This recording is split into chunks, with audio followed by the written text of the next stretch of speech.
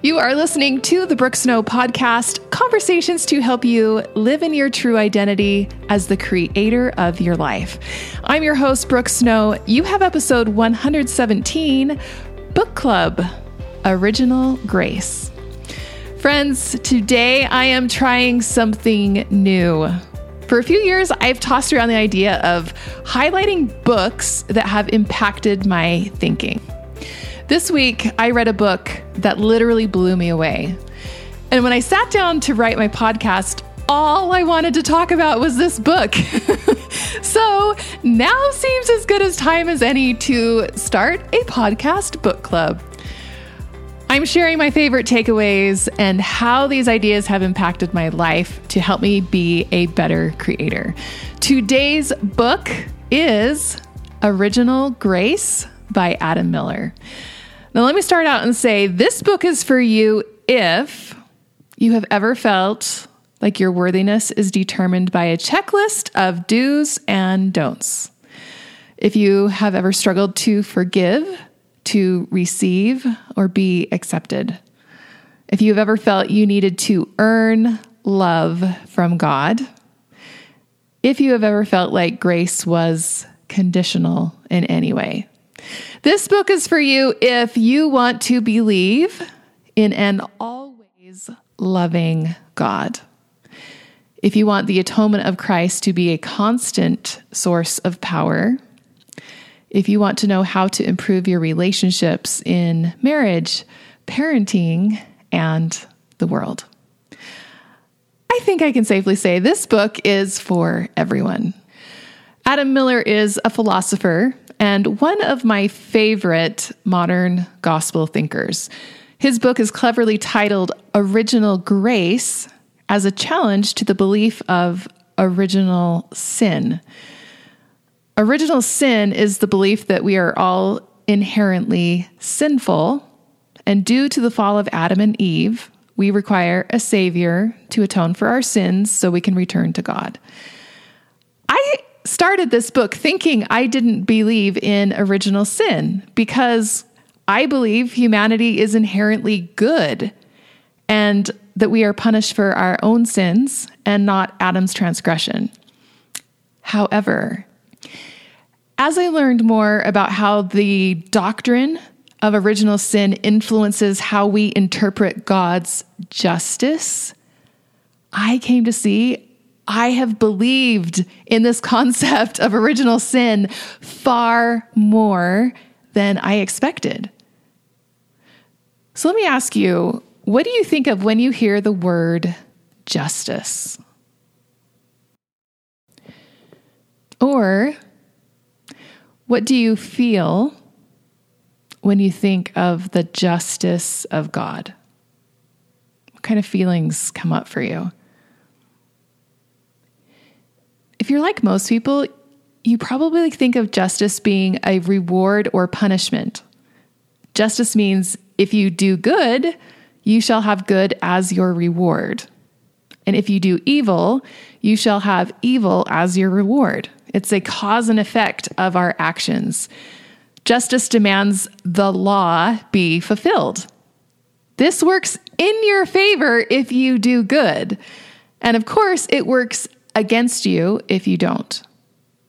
The atonement of Jesus Christ is positioned as a way to satisfy the demands of justice while also being able to extend mercy. Someone has to pay the price for breaking the law, and Jesus is the one who steps in to make up the difference in the debt our sins bring. But of course, Adam Miller would turn everything inside out and paint a picture of justice in such a way that it made my old way of thinking fall away and reveal something far more astonishing. Justice indeed is the law. However, God's universal governing law is love. I have to read this quote from the book to explain it as beautifully and masterfully as he does. He states, according to the logic of original sin, The purpose of the law is punishment. The law's purpose is to judge what is deserved. The law is a divine mechanism for judging who deserves to suffer or not, and to what degree.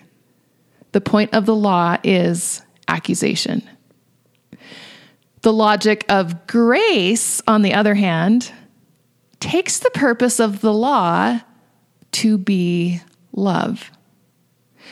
The law's purpose is still to judge, but now to judge what is needed. The law is a divine mechanism for judging what is needed to relieve suffering and liberate sinners. The point of the law is grace. The contrast between these two logics is sharp. Where sin reasons backwards about whether someone's suffering is deserved, grace reasons forward about how to best respond to that suffering. Where sin understands law as a tool of condemnation, grace understands God's law as a discipline of compassion. Where sin has used the law to obligate suffering, grace uses the law to command succor. Sin uses God's law to ask what is deserved. Grace uses God's law to ask what is needed. The law is about justice, not punishment. Punishment, defined as the work of returning evil to those who have done evil, can only compound evil. Punishment, as the work of giving people what they deserve, can only make the world more unjust. Justice is the art of determining what good is needed. Justice doesn't fight against itself by returning good on one occasion and evil on another.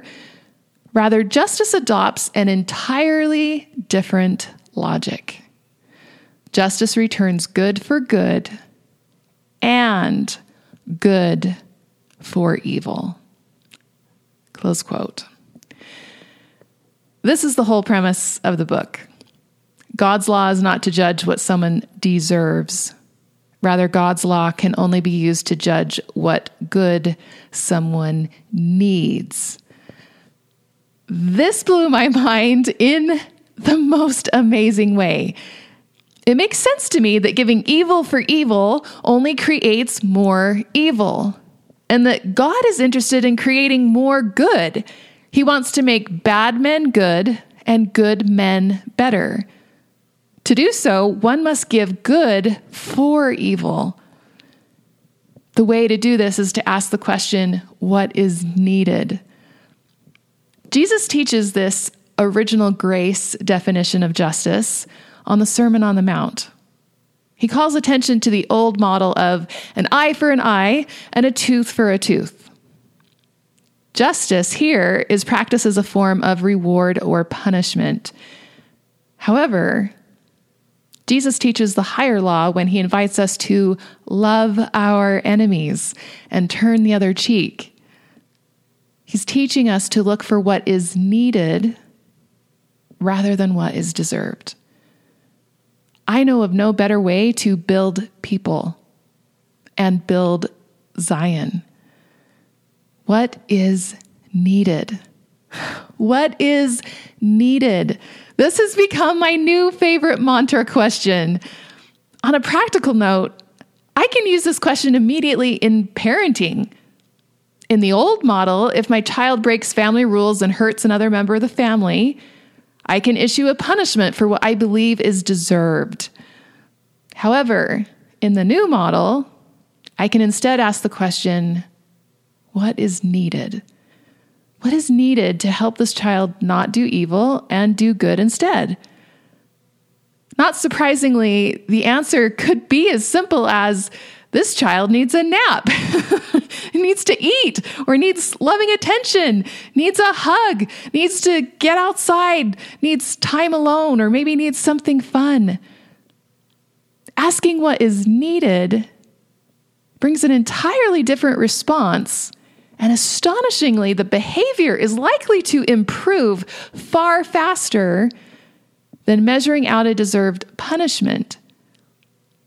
This isn't to say we take away natural consequences of actions.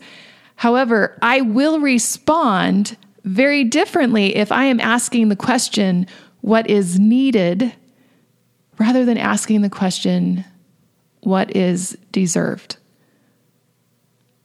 What is needed? This question not only changes how I respond to others, it changes how I view my own state before God. If God is not punishing and instead is asking what is needed, then God becomes far more approachable. I can go to my heavenly parents for succor and help, rather than stay away in fear of punishment or judgment. God's justice suddenly becomes a reliable source of their constant love. I can begin to view myself as someone they want to help, rather than someone unworthy and flawed or who deserves to be punished. What is needed? This question can fundamentally change how I approach even the most challenging and complex questions or relationships. This past year has been excruciatingly difficult for me in some personal relationships, as well as my faith journey, as I have encountered complex and challenging questions. I've often found myself in a place of heartbreaking judgment, both of myself and others. I'm now asking the question, what is needed? This question is opening me up to compassion in the most beautiful and unexpected way, especially for situations I find myself in where I have felt stuck and lost and unseen. Imagine asking what is needed, even about the most charged moral and social questions of our day. Would this question bring about different answers and potential progress instead of getting caught up in the fight for who is right and who is wrong? What if social justice wasn't about who needed to be punished and shamed, but rather who and how we could love better? What if we asked, what is needed? What is needed for this person to feel loved and supported? Friends, I am just scratching the surface of this book. I rarely read a book cover to cover, especially in one day. My first thought after it was done was I wanted to read it all over again, just to keep peeling back the layers of all that is here. It's so well done. If you're curious to learn more, I invite you to check the book out for yourself. Adam covers this topic from so many different angles, and it literally left me breathless with a burning in my bosom as to the truth he was teaching. I had an increase of hope for myself, for God, and for the world. This will certainly go down as a fundamental book that has changed how I think and what I believe. What is needed? What is needed? See it, say it, feel it, do it, become it. You are a creator. Now go create something great. If you love this question, what is needed, and you wonder how to integrate this actively into your life, I can happily say that I have had some really great experiences asking this question, both in meditation as well as using it as a prayer journal question. If either of those practices spark some curiosity for you, check out the show notes of this episode where I'll link to my free mini meditation course, as well as my podcast episode where I explain the practice of prayer journaling. This question is too good to forget about. Find a way to ask this as soon as possible about whatever is most challenging to you right now. I promise it will not only change how you feel, but lead to some tender personal revelation that will help you be a better creator. Friend, you can do this. I am cheering you on.